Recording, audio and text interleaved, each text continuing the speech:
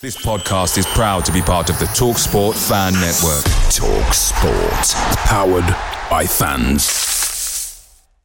The TalkSport Fan Network is proudly supported by McDelivery, bringing you the food you love. McDelivery, like McKenna, brings a top-tier lineup. With Leif Davis-esque delivery right to your door, you'll always be winning with McDelivery. So the only thing left to say is, you win. Order now on the McDonald's app, and you can also get rewards points delivered too, so that ordering today means some tasty rewards for tomorrow. Only via app at participating restaurants. 18 plus. Rewards registration required. Points only on menu items. Delivery fee and terms apply. See mcdonalds.com. The TalkSport Fan Network is proudly teaming up with 3 for Mental Health Awareness Week this year. Beyond the pitch, beyond the results, we're here to connect fans, getting them to embrace the highs and lows of supporting your club, because we're not just fans, we're a team.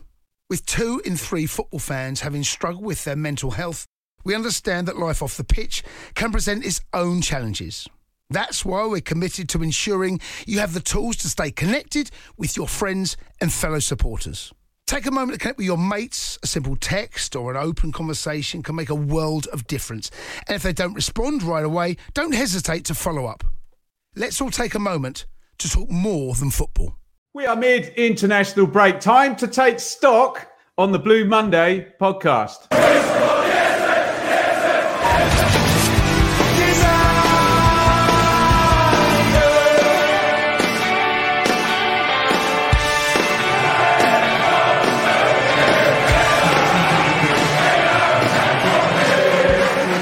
Get off the mic to do that, actually. Desire! It's quite a note to reach every time when the music plays. It's a good thing we're muted. Hello, welcome to the Blue Monday podcast. A nice chilled out episode where we can take stock on the games played so far and a very busy period for Ipswich coming up indeed. When we're busy, we need Joe Fairs to keep us across everything. How are you, Joseph? Yeah, good. I've survived the great summer of 2023.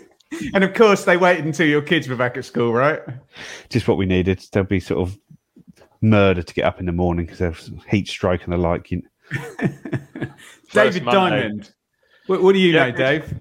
I'm all right, thanks, mate. Yeah, likewise. I think summer officially finishes tomorrow. I think we might have one more day of it, and that's about it, really. But what a week. It's been a scorcher.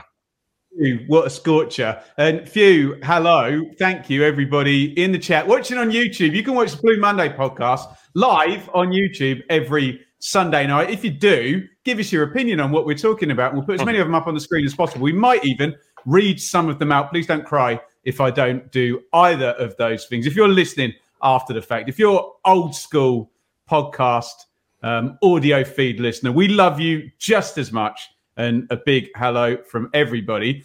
And it's a big hello from us to everybody. And it's a big hello from Axel TUANZEBE to Ipswich Town. Joseph, your first thoughts, and then we'll have a look back at what he's done in his career and what we think.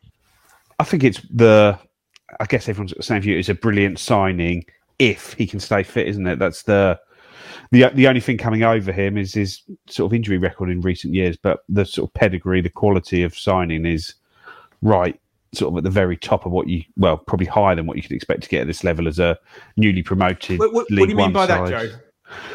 Well, when you look at his history, it's playing in a team that's been promoted out of this league, which was like a Championship All-Stars 11 when he was at Aston Villa, and playing in the Champions League, playing a lot of games sort of comparatively for Man United in the Premier League, in the Champions League, in the Cups. And I don't know, you just listen to his interview when he signs, and it's me and my camp were doing this, and it's like, oh, we're at the next level now with players you're trying to bring in. David Diamond's got a camp, don't you? Yeah. There are no sort of easy deals to do anymore now, are they? We are now in the sort of, I wouldn't like to use the word prima donna stage because it's not what I mean, but everything at this stage is very much they have their opinions and you've got to sell it to them. It's not like, oh, okay, we're going to pay you more than anyone else is going to pay you, so come and sign for us. They've got to be buying into the project and all that jazz. Dave, first thoughts, and then we'll look properly at the career history. Yeah, very much as Joe said, and it's certainly what a great signing. But a big if against it. If we can get him fit, he's an absolute marquee signing, isn't he? And just would you go that far, Dave? Marquee? Well, I think he perhaps could be, couldn't he? If he turned, look at his background, look at his upbringing, look at his background, and we've all seen. Okay, perhaps it's just a YouTube clip. His fantastic bit of defending against Mbappe admittedly about 4 seasons ago. So look, clearly there's a very, very good player. From what we understand, he was, I think, trialing with Luton. Maybe I think he was at Luton for a week, but apparently couldn't agree terms, so we understand. Dave, is that couldn't agree terms? Is that diamondish for Luton wouldn't pay him what he wanted? Yeah, I think probably is right, isn't it? But I looked at his injury record, and they've all been different injuries, not one constant there. I think he had the standard metatarsal way back. That may have been the start of his injuries, but I think the longest spell he's had out was with an ankle injury. And then the last injury he had, which was earlier this year, from January to July, and it just had against it unknown. So don't quite know what was going on there, but I know we're going to get onto the squad in a little while, but could be a very, very good signing. So I'm glad you said 4 years ago, because I can't offer a great deal to this conversation. What I can tell you is what I saw 4 years ago, because I went to a few Aston Villa games. So we're talking 2018-19 Aston Villa, as Joe called them, a Championship All-Star side. I know what he means. I believe, correct me if I'm wrong in the chat, he would have come mid-season into Villa. I don't remember him being there under Brucey at the start. Is that right, Dave? I think he played 25 games. So that would be the second half of the season, right? Wouldn't it, including playoffs? Yeah. I can't recall him starting that season and then getting an injury. I think he played constantly. When he got in the side, he played constantly, I think. So I went to all the playoff games. I went to all 3 of Villa's playoff games, and I went to a few games towards the end of the season. And it was a good friend of ours. It was Tyrone Mings and Axel TUANZEBE, and it was Dean Smith, and they played very, very much through him. Joe is right. They did have one Jack Grealish playing on the left wing, one Tammy Abraham playing up front. John McGinn, which helps in the championship, and a gargantuan wage bill. But he was very, very good. That was 4 years ago. Joe, what's your response to that? And also, Manchester United, for 10, 12 years after the class of 92, were the team for buying youngsters off. And people would overpay a lot for, I don't know, Michael Twiss or Eric Nevland or, whoever used to sign on Football Manager from Man United's squad. Man United aren't the kings of developing players anymore now. That's very much Chelsea and others, Liverpool, Man City. They're the ones that really get the big money. So, yes, I do agree that the caliber and the standard is high. This would be a very different story if he was at one of those clubs. Do you agree with that sentiment? And what's your take on my 4 years ago? I think the problem is Man United has just been terrible at selling players more than anything. That's probably why they haven't got good value for young players that have come through, because they've always had the talent coming through. And I think TUANZEBE was a player that is one that was always highly thought of. He was always a captain through the age groups, England through the age groups. I think he's even captained their first team in a EFL Cup game previously. And I think he's just one that's just lost his way a bit, but he's sort of maybe not had some well-managed loans, in that he's sort of gone to Stoke and not played much there, and sort of the pointless loan to Napoli, which you've seen a few players go, where they go to Serie A for a year. Who was managing him there, Joe? I don't know, I'd guess. I've no idea, yeah. Sort of Sarri, was it? Was at the time he was there? I don't know.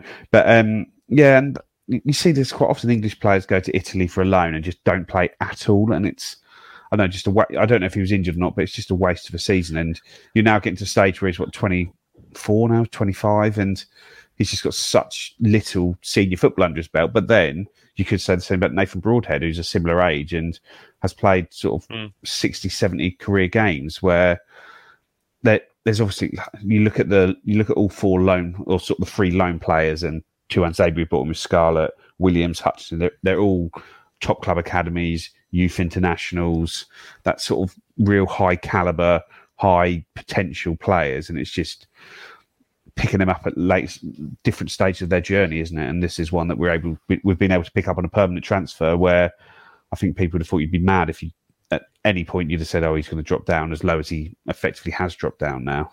Dave, can I just add to what I agree totally with everything Joe just said? And can I add, these are the high caliber players. There's always going to be a question mark for us to be able to get them, because if there's no question mark, they're Cameron Archer and they go into Sheffield United for 20 million quid, aren't they? That's the difference, right? I mean, even up to the last minute, there was sort of rumours that he was talking to Real Betis and things like that. And, you know, it seemed certainly from our Telegram group, and I think some comments on the TWTD forum that, if Real Betis are in for him, then that's it. He's sort of done. Whether that was agent talk up or not, I don't know. You've got me thinking about Finidi George now, Dave. yeah, of course, yeah. And Dennison. But look, as I said, it could be the signing, that fantastic signing. But yeah, get him fit and let's see. Straight in the team, Joe. Well, we're going to do squad depth in a minute, but the lads in the chat there, lads and lasses, excuse me, in the chat there are debating what they think the salary might be, considering it's a free transfer, and whether it's possibly on the higher end of the scale. Remember, FFP does apply to us very, very much so, and promotion bonuses are real, Joe. Yeah, I don't think he signed here to sit on the bench and try and work his way into the team. I imagine it will just be a case of getting him up to speed. I don't know, sort of probably around that sort of Wolves game, 26th of the month. Is it 2.5 weeks? Is that the time when he sort of got himself up to speed, and you maybe give him his first start in that game and go from there? Because we've got a 3-game week before then, haven't we? We've got Sheffield Wednesday, Southampton, Blackburn, haven't we? And then into the Wolves game. I think it is like, after this week, it's like 7 games in 21 days, isn't it? It's really sort of those 3-game weeks, and there's sort of 2 or 3 of them, or sort of a 3-game week, a 2-game week, a 3-game week in there. So that he's definitely going to get opportunities to play soon. It's just, I guess, it's just the where, the who for, the how. How does his body stand up to it? There's a lot of questions, but the best thing that I say, that the hope with signing a player of that quality with the sort of injury is that he comes in and plays 25, 30 games this season, gets in the team and just gets rolling like Luongo did last season. He was one we were told has got a bad injury record, and he's come in the team. It took him a little while to get up to our maybe fitness levels, all his conditioning that he's done sort of himself with the team, and then he's sort of come in the team and looked as robust as anything, hasn't he? David, we've been a bit spoilt with the Luongo example and the broad head. Exactly. One of these is not going to work out, and it's going to be more Tom Adeyemi than Massimo Luongo, you'd hope not. I mean, Luongo was the one, wasn't he? You know, we didn't really see him. He signed, and he signed it, not passed people by, but Luongo's come back fine. He was kind of, free agent or been released by Middlesbrough. I'll hold my hand up to that, Dave. Yeah. Definitely, that one almost slipped under the radar, and then, I think as Joe Cole rightly said, thinking back, probably took him a month to really get up to speed and sort of sub appearances. Obviously, I think his first game, he first came on against Burnley, I think, in the cup, and soon got up to speed. So, yeah, I mean, the Wolves game you'd think could be ideal. What's that? 2.5 weeks away, as Joe said. 2.5 weeks of training, conditioning. Yeah, you'd think that would be the ideal game if he's up to it, to throw him in and see what he's about, really. But it's potentially a very exciting signing, isn't it? It just is. It is very much so. If we get, and yeah, I'll reiterate my point. We're used to kind of getting quite close to the maximum upside for a lot of our signings lately, aren't we? And as I try and point out to guys, I did a star ranking on my YouTube channel of every Championship club's business, and literally every fan of every club thinks their transfer business is 4 stars or more. Every single one, without fail. Everyone. I don't know. I think it's either. I don't think it's 4 or 5 stars, or it's 1 star. There's no or 0. There's no sort of in between. Is there? Exactly right. Everyone thinks everything's going to work out. Joe, why did it take until past the end of deadline? Do you think? I think we were trying for other players right until the end of the window and sort of working the sort of a few different irons in the fire, but there was just less pressure to get the deal done because of his status as a free agent, so that you didn't need to register him in the squad before that deadline. So once you're not going to get the transfer done, there was no need to try and rush that deal through on the Friday night. It was going to be just done in its own time from there. Yeah, 100%. And the positive thing here is the coach. McKenna knows him. McKenna knows him pretty much, I should imagine, from the academy fairly, certainly in his formative years, inside out. So he knows his character, knows what he's about. I don't think you can underestimate that either. Yep, great stuff, guys. Great insight on TUANZEBE in the chat as well, and we will see how the story unfolds there. We're going to do a bit of squad depth in just a minute, but I'll go to the Innovation Labs ad first and get your input in as we go through this, because we'll go through each of the positions and see where we're at. But first, a message from our sponsors. Innovation Labs is business hub and co-working space with strategic locations across Suffolk. Our aim is to foster innovation, entrepreneurship, business growth, and the development of an AI centre of excellence in Suffolk. Monthly hot desks are available from just £79. For more info, head to innovationlabsgroup.com or contact info@innovationlabsgroup.com. Innovation Labs, providing support for businesses across Suffolk.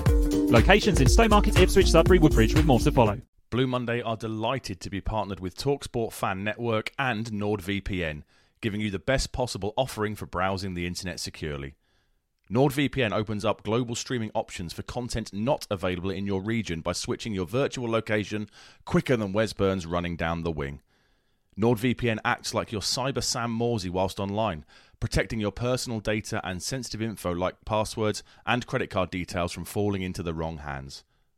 For about the price of an ITFC match program a month or a Blue Monday Telegram subscription, you can get yourself a NordVPN account which can be used across 6 different devices.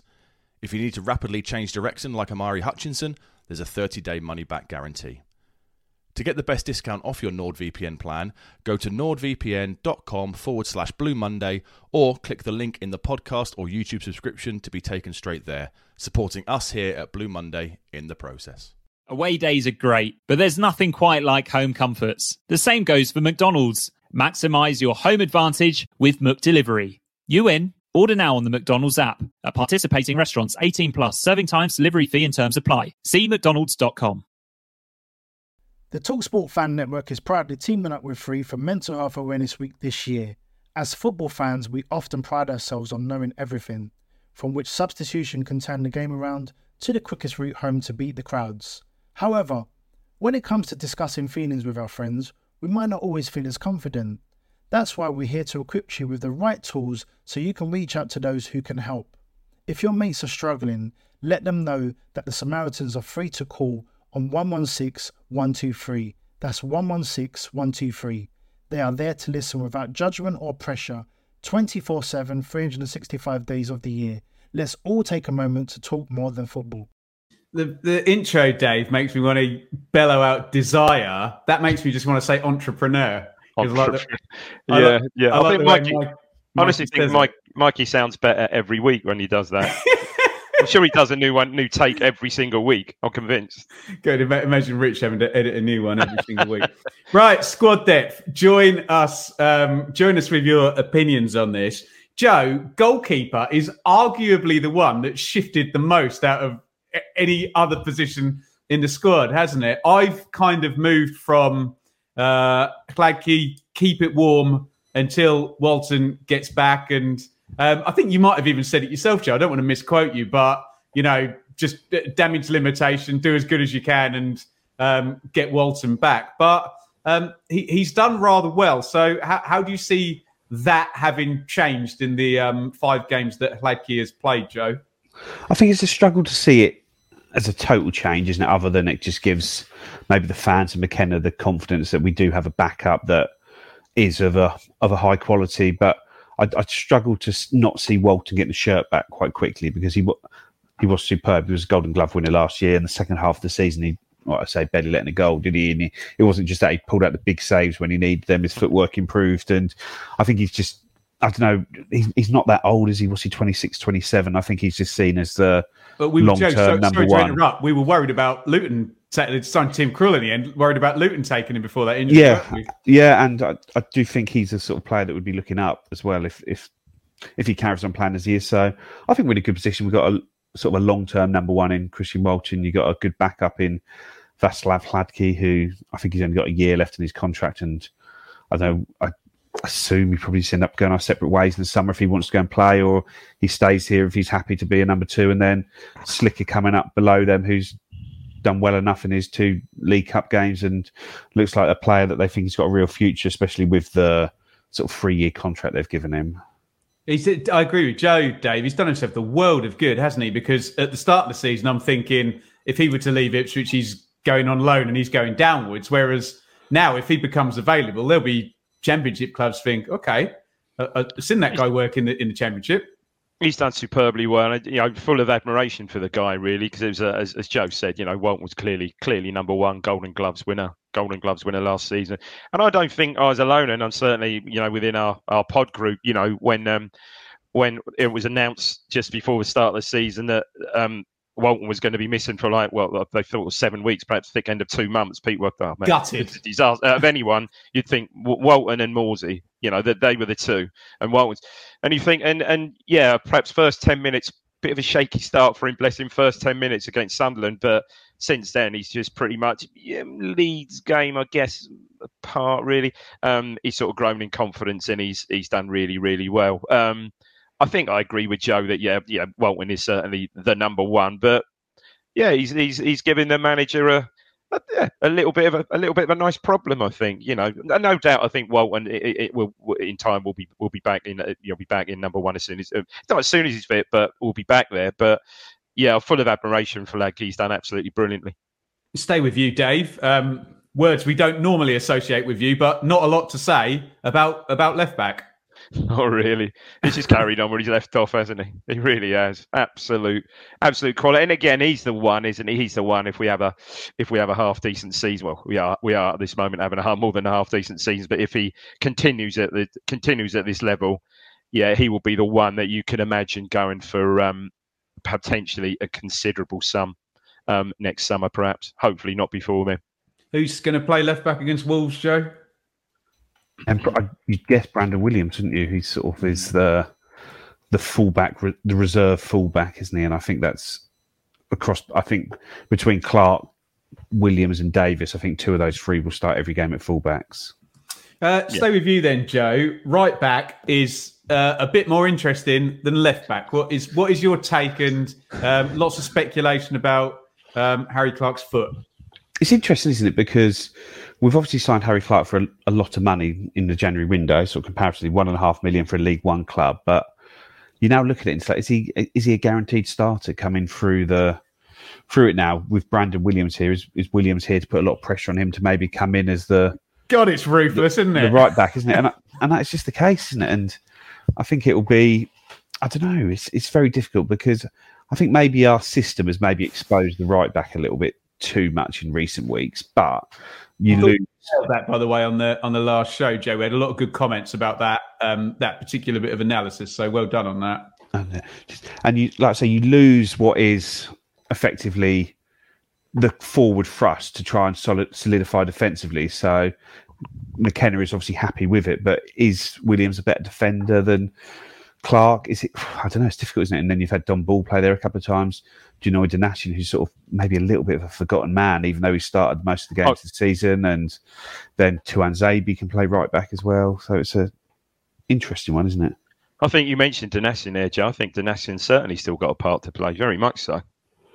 Very much so. I think so. Yeah, I agree with Joe that you do lose that sort of perhaps forward thrust, forward momentum when Clark's playing when Clark and or Williams to be seen is playing instead of Donatian. But Donatian I think still probably the best defending right back we've got. But yeah, it's the system, isn't it?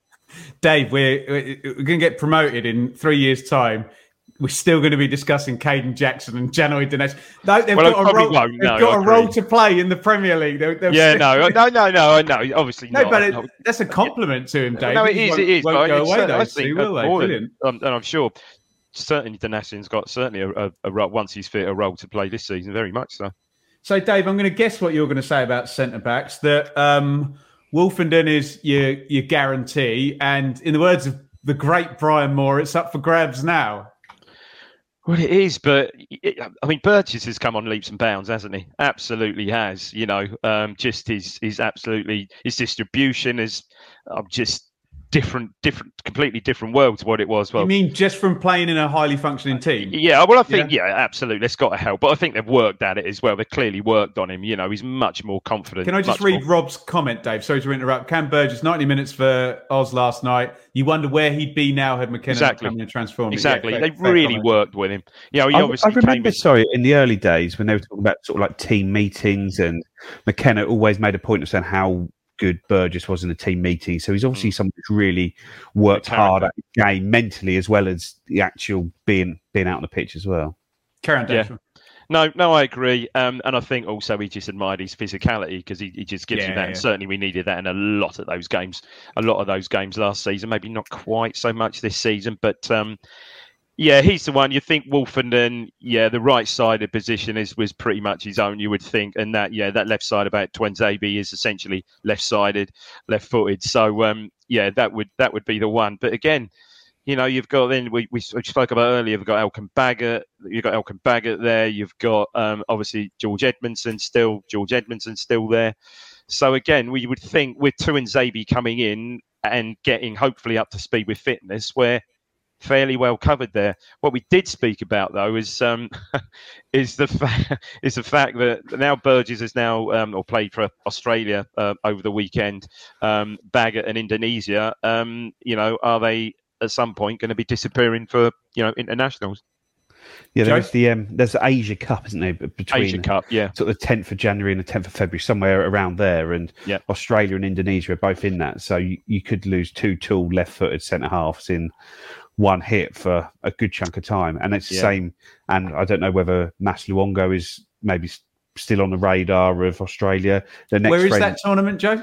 I have got it up. I think it is in Qatar, actually. It's in the old World Cup stadiums in Qatar. Of course it is. So they're there, but Australia and Indonesia are both qualified. So there is a potential that Burgess and Baggott will definitely be going. And then from there, Luongo, their next friendly is against England at Wembley. So does the Australian manager have a look at him there and when they're training over this side of it? And I don't know. And then Sam Morsy could potentially be away at the same time with Egypt in the African Cup of Nations. So it's... Egypt will go deeper in that tournament than Australia and Indonesia would in the Asia Cup, wouldn't they? Well, I think Australia would be one of the favourites. I don't think Indonesia would. They? Okay. Indonesia would be sort of a likely group stage knockout. But someone said in the chat, what a difference a year makes. All the work that's been put into Burgess, and he's now playing for his country. It's superb. Good story that. Joe, central midfield, and I guess you and I try and bang this drum, and Massimo Luongo is having absolutely none of it, is he? Talk to us about central midfield. Well, you've got Morsy, Luongo, Jack Taylor. I guess that's the difficult one between those two. It's like who is going to be the starter at the end of the season, and I said at the start of the season, Luongo signed a 1-year contract. Taylor signed for 7 figures and signed a 3-year contract. I agreed. You'd expect that Taylor will be the one that starts the season in the team. Well, he hasn't started the season in the team, and I think you'd still expect he'd be the one that finishes the season in the team. But do you write off Mas Luongo at your peril because he just has been absolutely right superb, hasn't he? And just keeps going. I think you got Lee Evans as a reserve, Don Ball as a reserve, and I don't see those two getting many. Well, I don't really see them getting any starts in the league. They might be players that are used to help close down games. I think they've both done it. Yeah. Ball's, his versatility helps, and he did it at Sunderland when he came on. I thought Evans was excellent when he came on. I know it was in like the 87th or 88th minute when he came on against Cardiff the other week, but they've just got to be there ready to play their small parts in it, and their big part that they play is in training in the week and keeping the starters ready, really. And that's not even mentioning Cam Humphreys. No. Luongo has been absolutely superb, hasn't he? He's just been that player, that let's put Broadhead to one side, 'cause I think we all will hope that Broadhead has turned out everything that we hoped he would be. But Luongo has just been magnificent, hasn't he? And they just complement each other so well. Far, far better footballer than I ever imagined he would be, Luongo. Dave, if Joe is right that those two tournaments coincide, they could both be gone for... Oh, no, absolutely. Potentially, a few games. And it could then be Don Ball and Jack Taylor, for example. What's your thoughts on that? Well, you have to go with go with what you got. But yeah, Don Ball, Jack Taylor, does that complement each other? Possibly different, fairly quite different players. I really liked Taylor last week. Last week, I thought he had, when he came on against Cardiff, I think he had like 15 minutes, probably the best I've seen him play. Really got on the ball, used the ball exceptionally well, and you can see power player is that you can see the player there. But it's going to take, if he stays fit, it's going to take something to shift the Wongo. I still say that. Okay, right hand side. Up the front, Joe, and you can kind of parlay into the conversation about Sheffield Wednesday because we don't know whether Wes Burns is going to be around for that game. No, because he came on and played sort of 20 minutes against South Korea the other night in his usual role for Wales, which seems to be left wing back, which I don't know, seems strange. But whenever I turn on to S4C, that sounds like a SofaScore glitch, Joe.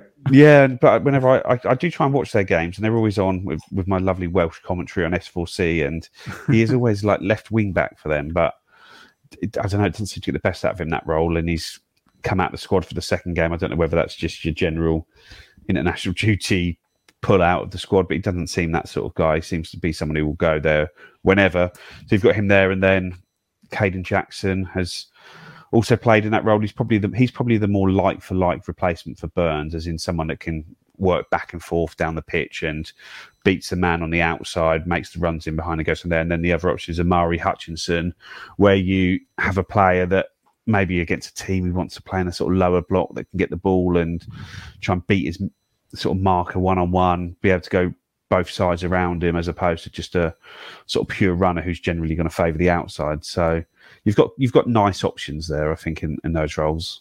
He's another one. I thought Hutchinson last weekend came on with a sort of brief cameo and did himself no harm, didn't he? Dave, isn't it nice to be able to drip these players in? Oh, it's just fantastic, mate. We just haven't had it, have we? So it's great that we even haven't able to have this conversation, for goodness sake. Yeah. What about the 10 position then, Dave? Well, yeah. I mean, for me, it's Chaplin, or however you want to dice it up, really. But it's Chaplin, isn't it? Joe? Yeah, Chaplin. Yeah, of course it is. Yeah. Well, Luco's not really putting any pressure on him in that role, is he? And I don't know who else is there too. Maybe does Dane Scarlett potentially play as a 10 sometimes to somebody? That's a good point. Because whilst it is a 10, it's almost a second striker, isn't it? Where you're someone who's just trying to get into the box on that second line for crosses. Edge of the box, yeah. Shots in there, isn't it? So in that pocket, yeah. Maybe Scarlett, somebody that might be able to put a bit of pressure on there, because that is somebody who needs to be able to score goals, and I don't see anyone else in the squad that could do that other than sort of Broadhead. But you sort of take him away from where he's good. Front left, Joe? And then that is Broadhead, or I don't know, Marcus Harness, but he hasn't really put as much pressure on, or any real pressure on Broadhead, has he? Just because Broadhead seems to be on a sort of total another level to, well, almost any forward player in our squad, it seems. But it was interesting to note in the Leeds game, in the Cardiff game, that when Scarlett was fit, when Scarlett was signed, he was in there and Ladapo was in there, and Marcus Harness wasn't named amongst the 9 substitutes. So it is a case of is he going to play there? Is he actually even going to be a bench option, or is he just somebody who is the Broadhead replacement but will only come in if Broadhead's not fit at all, and we try and sort of jig it around from there? I don't know. I don't know. I like Harness. I thought he had a really good start to last season, but he's probably one that maybe hasn't kicked on as much as you'd like him to from that original one, which is probably part of the reason why we signed Broadhead. And probably one of the reasons in terms of Kyle Edwards going out as well. I think we said Harness seemed to have won that fight, Dave, if it was a 50-50. Yeah, it kind of surprises me. I think perhaps Marcus Harness has got perhaps 1 or 2 more strings to his bow than Kyle Edwards. I thought I really liked Kyle Edwards, but a player that age needs to get out, playing games, not just coming on for small sort of cameos, really. I think there is an element as well that Kyle Edwards was signed by Paul Cook in that first summer for a free transfer. He's got 1 year left in his deal, where Marcus Harness was a £600,000 signing. Where we had Portsmouth's best player. Kieran McKenna was here at the time. Sam Williams, head of recruitment, was here at the time. Gary Probert, the sporting director, was here at the time. Obviously, Mark Ashton was here. So that is very much a signing made by the management team that's in the building now. So they always are going to give that player the benefit of the doubt because they wouldn't have signed him otherwise. So I think there's a lot of factors at play there. Maybe Edwards did do more, but then Harness never seemed to sort of get over that injury he picked up, did he? And from there, and I'm sure he'll come up with some valuable contributions this season. He didn't, Joe, but as I said, I think Harness is perhaps just more of a rounded player. Yeah, fair enough. We'll stay with you, Dave. What's the hierarchy in the number 9 position now, especially with Scarlett in the building as well? Interesting one is George Hurst, isn't it? I think George Hurst is your focal point up there. Obviously, he's sort of carrying an injury. What lasted half an hour last weekend and looked in some three game week coming up, as Joe said. Yeah, well. looked in some discomfort. And in typical McKenna fashion, at the moment everything he seems to be touching turns to the proverbial gold stuff. Ladapo comes on and turns out to be the match winner. And then of course in the window we've got the long and obviously the long much admired by McKenna, Dane Scarlett. So. If everybody's fit, it's. I think pretty much everybody would agree. I think George Hurst, and then again, it's what options is horses for courses. Again, coming on the bench, Ladapo. We saw what Jackson did against Stoke, and obviously, he signed Dane Scarlett for a year's loan. He's gonna hopefully get a chance at some point. Again. That Wolves game's a nice game coming up, I think, where these players will get the starts. Joe? Yeah, I agree with Dave on that one. I do think the hope is surely that Dane Scarlett can pressurise George Hurst a little bit and try and pick up his share of the minutes in that first point. But we'll see. Ladapo, he's a difficult player to write off, isn't he, after he comes in and scores the goals. And I think he'll have his role in the games where we're playing against a low block, but I just don't think there is that many of those games this season unless we really keep flying at the top of the table. Well, there might be one next weekend, according to Wednesday's performance against Leeds. But we will be talking about that far more on the preview show on Thursday night. And between now and then, you are going to get a wonderful one of our combined 11 videos. Craig has done a combined 11, which should be dropping on Tuesday for the Sheffield Wednesday game. Whilst I'm in plug mode, of course, we'll be here this time next Sunday talking about hopefully a positive result against Sheffield Wednesday, being as we're going to Southampton on the Tuesday night. That would be very, very helpful. So come and join us for that. And come and join us live and in the flesh at the second Blue Monday live event, which will be at Portman Road after the game, 7:30 start after the game against Preston on the 7th of October.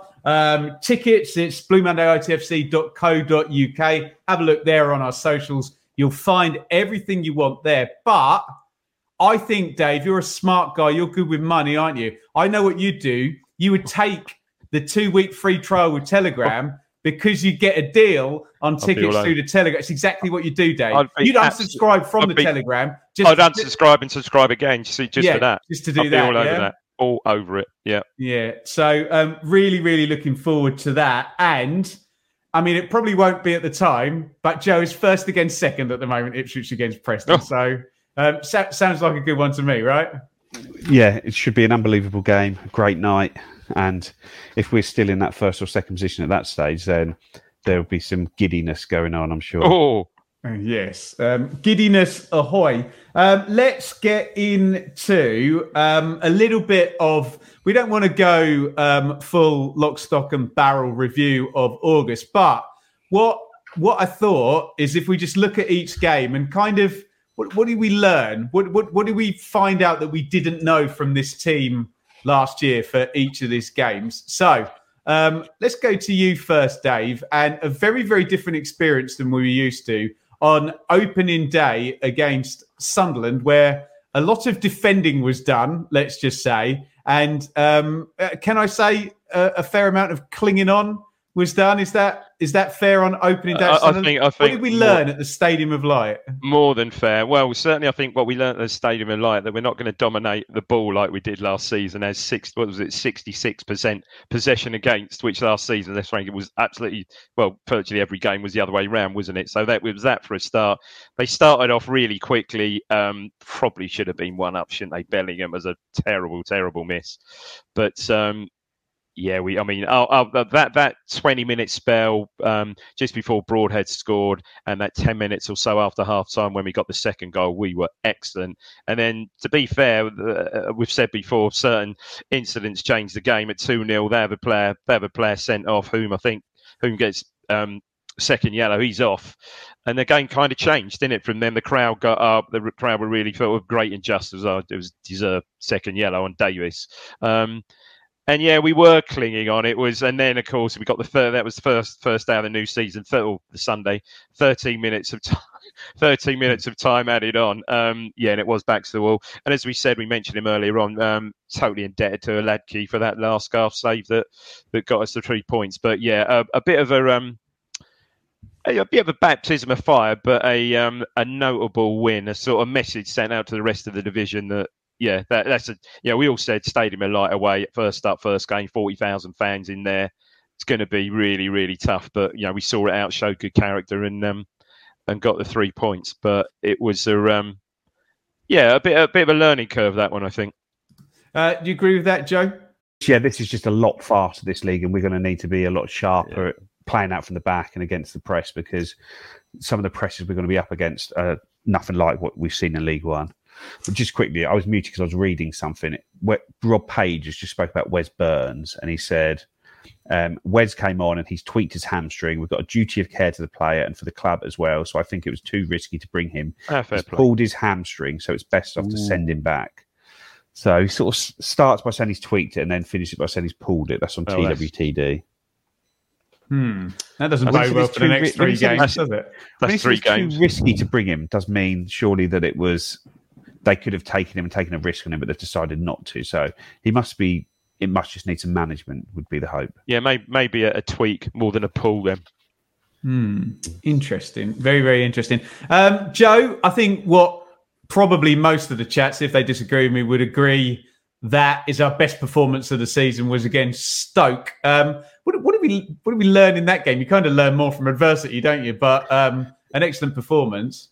It's difficult to say with that one, because that was a game very sort of reminiscent of a home game sort of last season where we were just the better side. They sort of couldn't really deal with anything that we had, and we just beat them sort of 2-0, flattered them really, I thought. But I guess what the key thing we learn is that we aren't here to make up the numbers in this league. We're not here. We're not going to be looking down the table really in this league. I'm not saying we're going to get promoted. We're going to do this, but we're not going to be a team that's involved in that relegation battle at the bottom of the league, which some newly promoted clubs would expect. I don't think many expected of us when you looked at the bookies odds, the predictions, the experts, and what they were saying from there. I think most people expected us to be at sort of at the worst, a sort of mid-table club, and I think that is probably what that game showed, that we are too good a side just to be dragged down to that bottom part of the league. Dave? Yeah, agree with that. Yeah, just a solid performance. Interesting enough, again, second game we didn't. I think Stoke had more possession than us that game, I think. But yeah, really, really solid performance. Got the early goal in that game, didn't we? The Wolverhampton header, and yeah, just saw it out quite comfortably, really, didn't we? Dave, QPR, which was, I don't know which word to use to describe that particular method of winning, but if I can chip in there, that was definitely in my head. I kind of learned, I've said this quite a few times now, that winning momentum counts for a lot sometimes, doesn't it? That was a coin flip game that QPR probably deserved something from, but it's a team that's used to winning versus a team that's used to losing. And Dave, I think always prevails. Yeah. And I think the thing that really is crystallising with me is that's not going to happen in November. Everyone's going to have kind of caught it up a little bit. And you can win a game fine margins anytime, but that particular way. Sorry, I'm answering for you, but what's your take? No, I think if you're a QPR fan, you were sort of, and Ainsworth said much the same, and I tend to agree with his comments after the game. They were pretty hard done by in that game. They had the ridiculous double post hit from Armstrong in the first half, and a hell of a chance from about 2 yards out before Chaplin scored. But you're spot on. Momentum. You've got that momentum against a team that hasn't got any form at all, or not much form. And that team with momentum in these tight games always seems to come out on top. Because you've got that belief, haven't you? And sure enough, Chaplin pops up with a goal, 75th minute, something like that. And I think again after that we saw it out reasonably comfortably. But I think rode our luck a bit in that game. The other thing I was going to say about that game, Joe, is that was one where, I'm Broadhead's biggest bloody cheerleader. That was one where I was like, Broadhead's not going to win us every game. He was kind of like quiet in that game. And even, I would say, even in the first half, I sat there and I went, it's not quite happening for him today. So you got to find different ways to win as well, Joe, haven't you? You're muted. I think that game probably shows us that there aren't going to be easy games in this league, and I know we should expect that. But there was a lot of talk about how much of a mess QPR were in. We almost just had to go there and turn up and beat them, and that would be there. And all of a sudden you go there and you see sort of Sinclair Armstrong and Elias Chair, and it's like, oh no, every team has got good players here that if they turn it on, you're going to struggle to deal with. And there were times we struggled to deal with it. I don't think there was any sort of complacency or anything that we went into that game with, but I think there was, maybe even from the fans, there was sort of an expectancy that we're just going to go there and win that game. Maybe not like being 3-4 or anything like that, but I think had we not won that game, I think that'd have been pretty disappointing. And you really have to earn each victory in this league, don't you? I think perhaps we perhaps underestimate Sinclair Armstrong's actual physicality actually on the ball there. He was in beast mode, wasn't he? Absolute beast mode. He was, wasn't he? Joe, we will stay with you. Other than the championship transfer window is absolutely stupid, and we're going to be the only team to face this front line. Although, again, we did get lucky the previous week when Sam Field and Armstrong both went out of that game. But what did you learn from Ipswich 3, Leeds 4?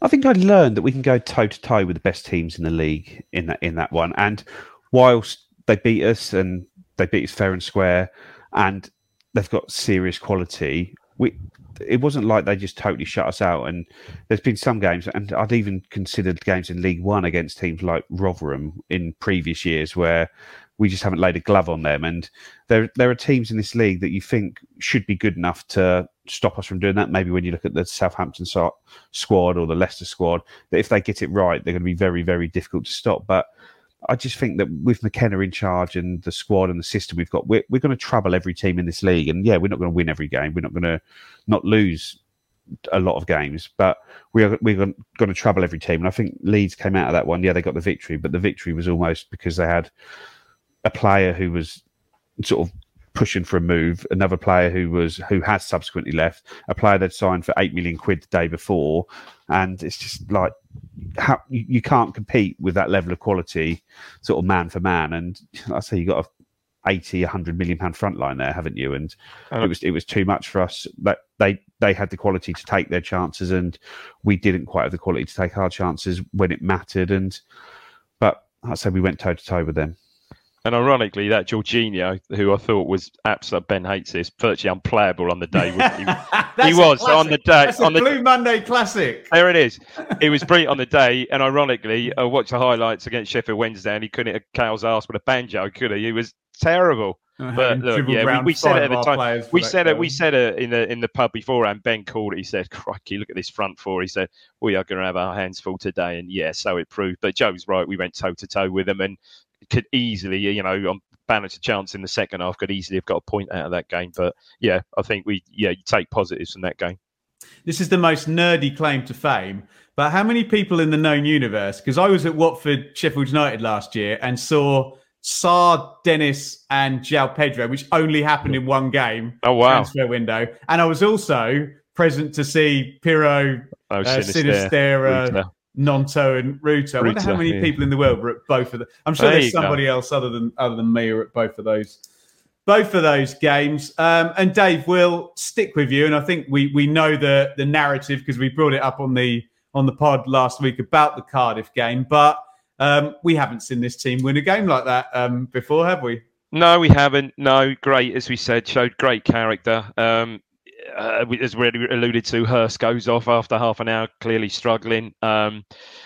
Thinking who's going to come on, because the previous games it had been Jackson, but Ladapo comes on and ends up just ends up the match winner. But I think and I think we gave a nod to the quite strange tactics by the Cardiff manager after the first goal, going in to certainly be from having that focal point of Mite up front, who was having a really, really good game, just to go sort of 5-4-1 pretty defensively and just invite us on, cost him the game really, and just gave us that confidence, didn't it? But it needed to be, well, again, we should give a mention, it needed something pretty special from Broadhead to get us back in the game. And you mentioned Broadhead against QPR, and really up to that point it'd been largely anonymous in that game. But really, yeah, pretty much. I think so. I think we said about the free kick it had about a few minutes before we hit the wall, and then sliced that out virtually for a throw. But yeah, it's just a special player, special player, and yeah, that got us back in the game, and helped. And no small in no small terms by I think by the Cardiff manager there. Yeah, Joe, that's what good players do, isn't it? And Broadhead did that. I think we also learned that I'm going to be really patronising to Cardiff now, but even teams like Cardiff have one or two absolutely class players at this level, don't they? And it is that quality, isn't it? So even when a team is coming in and sitting in, and they had sort of like 10 men behind the ball almost for the whole game, and just so difficult to break down. But most teams previously, when we're looking at teams that do that, once they get the ball off you, they sort of tend to give it back to you relatively quickly. But this time, when you've got they get the ball back and there's a sort of perfect pass out to Carl Grant, and then you've got Aaron Ramsey bursting through the midfield. It's like, oh, actually, this is a very, very different threat. The teams that sit back, they sit back and they can counter you, as opposed to sit back and hope to counter you. They were decent. They were really decent at times in that game. I mean, at 2-0, we were done. We were done in that game at 2-0. But yeah, they were. Good on the eye. Good to watch, weren't they, Joe? They, as you said, well organised, really well compact. But yeah, played some. Well, it would do with Ramsey sitting in there. Played some really nice football, I thought. 100%. Right, guys, that is what we've learned so far, game by game. Just in terms of the actual full block. And by the way, get your questions in now. We'll go to Q&A. I can see a few have come in, so feel free to copy and paste them and put them in again already. We'll go to Q&A for those watching live on YouTube for the final 10 minutes here.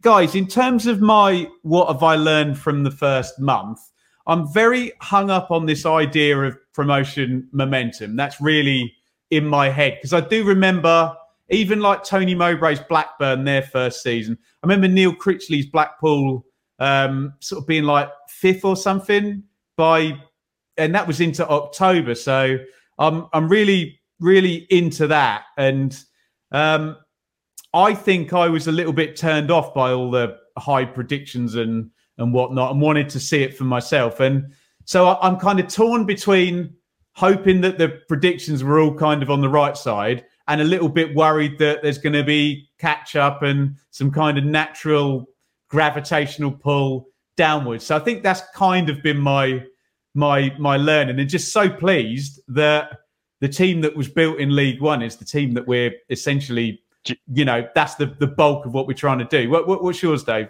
Do you know when you talk like that, Ben? I describe it as your Shrewsbury complex. Yeah, remember that? God, yeah, right, yeah. No. Look, I agree. I think largely I'd agree. I think, look, we'd have all looked at these first 5 games, and if we'd have said, look, coming into the first international break, we'd be sitting second on 12 points. I mean, I think it's just beyond all our sort of hopes and expectations, really.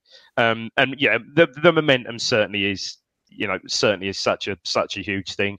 And as the Cardiff game showed last week, we've still got that in, despite the Leeds result, we've still got that in spades. And there's a lot of character in this side where in previous seasons you just haven't seen that. Strong characters in the side as well, right through the side. Joe, what's your kind of monthly summary takeaway in terms of your learning?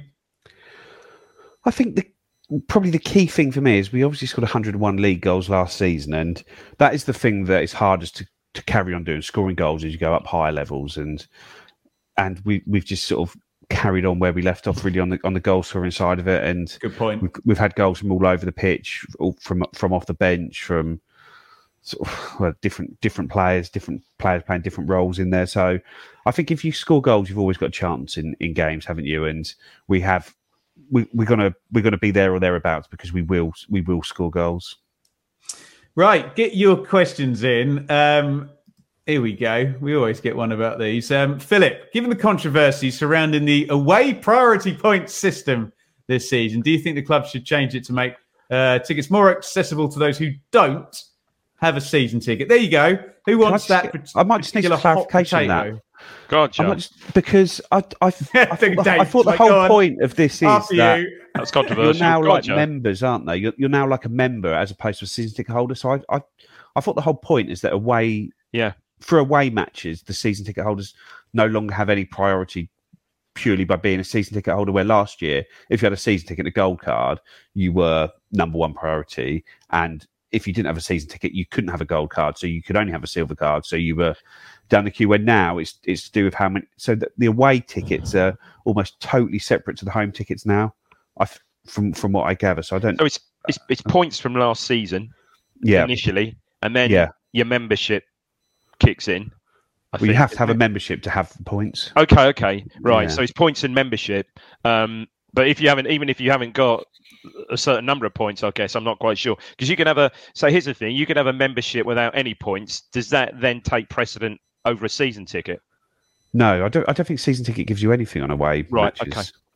Oh, well, other than you get priority before general sale, of course. Yeah, before general sale. Yeah. All I'll say is come if you're sure. Use my tactic. Come and sit with me in the home end, and if you really want a last resort. Actually, no, don't do that. Michael, do you think we will have any games this season that will be easy? Can I answer that? We will. I don't know what they'll be, but we'll get somebody when they've just sacked the manager or something, and they're an absolute mess, and someone's suspended, and they're in. As the great Harry from Bath said, owners relegate clubs, chaos relegates clubs, and we'll get one of them at some point. Every team gets a nice lucky one. I'm going to lead off on this one as well. Who has been the best opposition player from our game so far? We already mentioned Sinclair Armstrong, who absolutely terrified me for the hour he was playing there. Any other answers there, Joe? Well, Dave mentioned, but I thought Ruta for Leeds was excellent. Jorginho, Ruta up front. I loved watching Archie Gray in the midfield at his age, but I think part of that is because he's 17-year-old. And obviously, Aaron Ramsey, he didn't affect the game massively, but when he did, he was class. Thing of beauty, Ramsey was. yeah, I think I'd agree with all of those. Definitely, yeah. I was impressed with more that his sort of maturity on the ball. Young Gray, so you can see there's a brilliant player there, isn't it?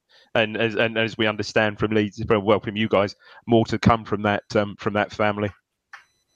Horse Hellerer, have teams been underestimating us so far, or am I just not used to another team trying? It's got to be the latter, hasn't it, Dave? Yeah, definitely. Yeah, for sure. It's nice to have some open games, isn't it? Yeah, it is.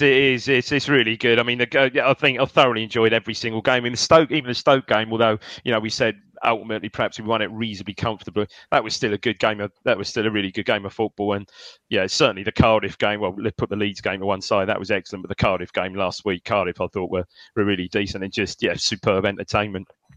Nick, question for Ben. Why do you see that pattern logically with potentially performing just as well? I don't know what you mean there, Nick. Nick, can you reword that and I'll try and answer it. I'm not entirely sure. I spout a lot of drivel during these shows, and there's obviously one specific bit he's picked up on there, which I can't remember what I said. Guys and fillers, not sure there's controversy. Away points, a lot being made as, let's face it, it's all about one game, Norwich. Make Norwich first come. I said, do you know what? I don't really want to go to Norwich anyway. If the home game makes me sick in the stomach enough, I might be quite happy if I miss the ticket for that one. David, question, without injuries, what do you think the starting lineup will become the end of the season? Right, I'm going to have a go at this first. Go on. Walton, Davis, TUANZEBE. We'll have gone to 3 at the back because McKenna's too clever, too cool for school. TUANZEBE, Wolfenden and Burgess. Burns, he'll play right wing back. Morsey, Luongo, Taylor, and he'll play 2 up top. He'll play Chaplin and Hurst. There you go. There's a complete future gamble there. We'll have gone 3-5-2 by the end of the season. Wow. Dave?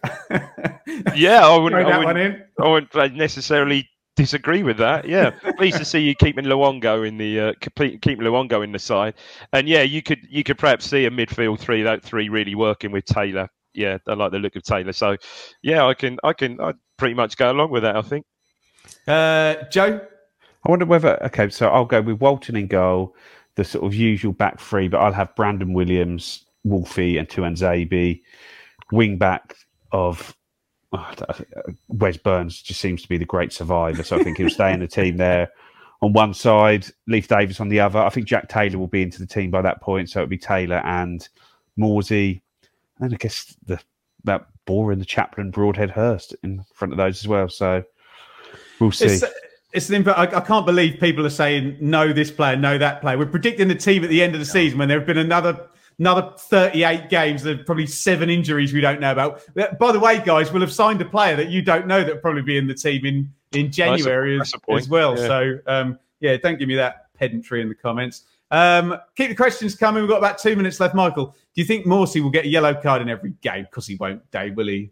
No, hopefully not. Wouldn't like to think that. He can't possibly get a yellow card in every game, can he? Every game he plays, perhaps. Every game he plays, yeah. No, I mean, 46. Yeah. What's he on? What's he on at the moment? 3? Do we think? 2 or 3, isn't it? Yeah.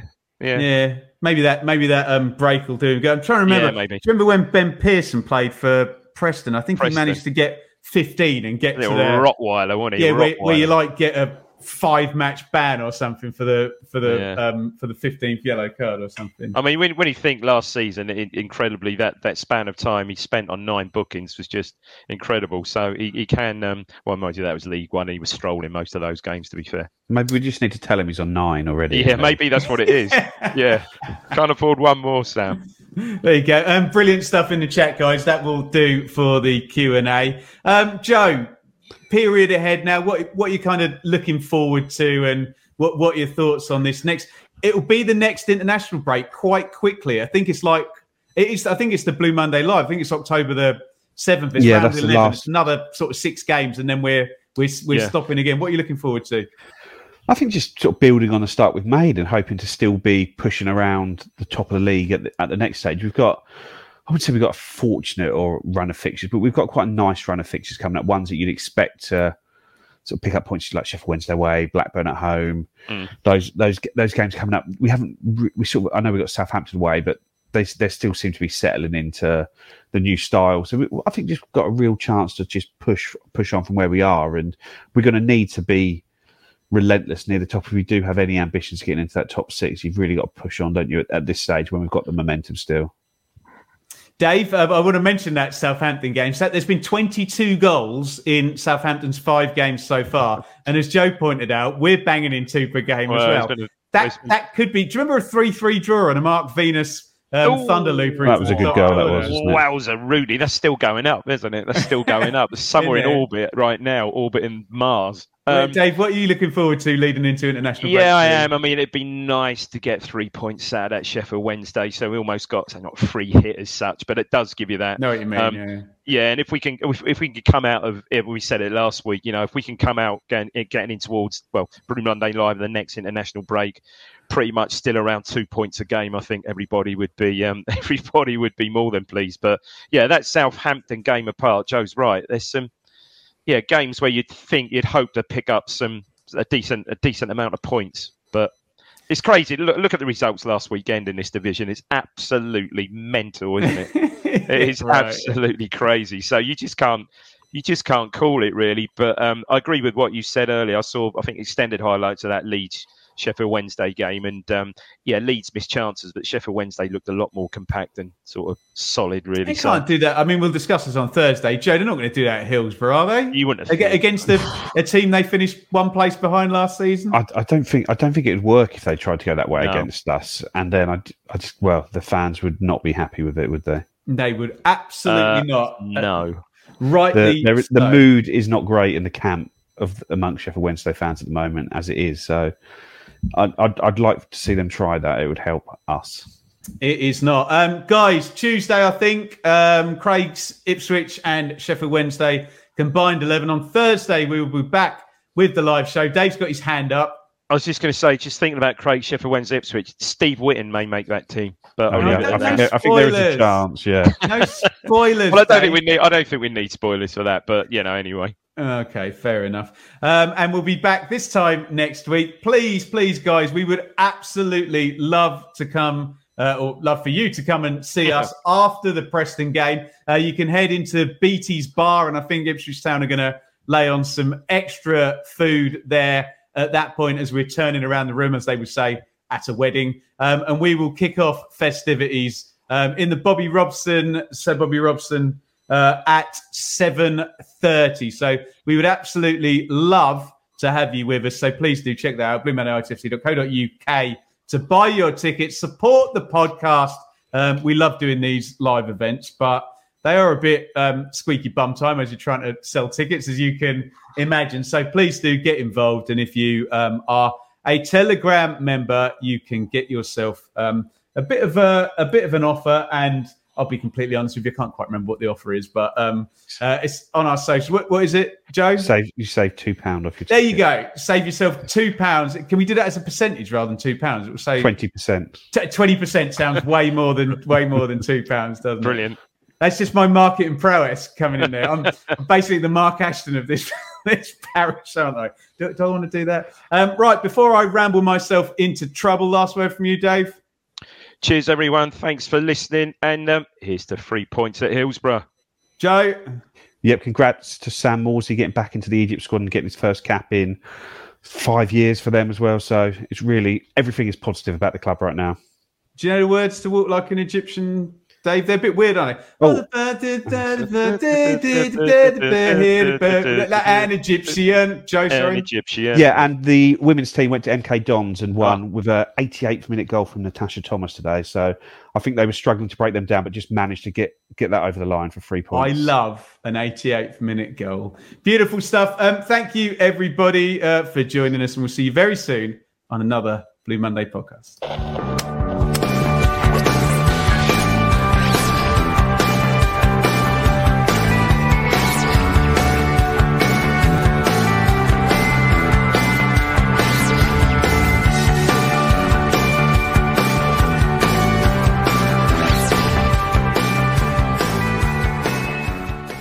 The TalkSport Fan Network is proudly teaming up with 3 for Mental Health Awareness Week this year.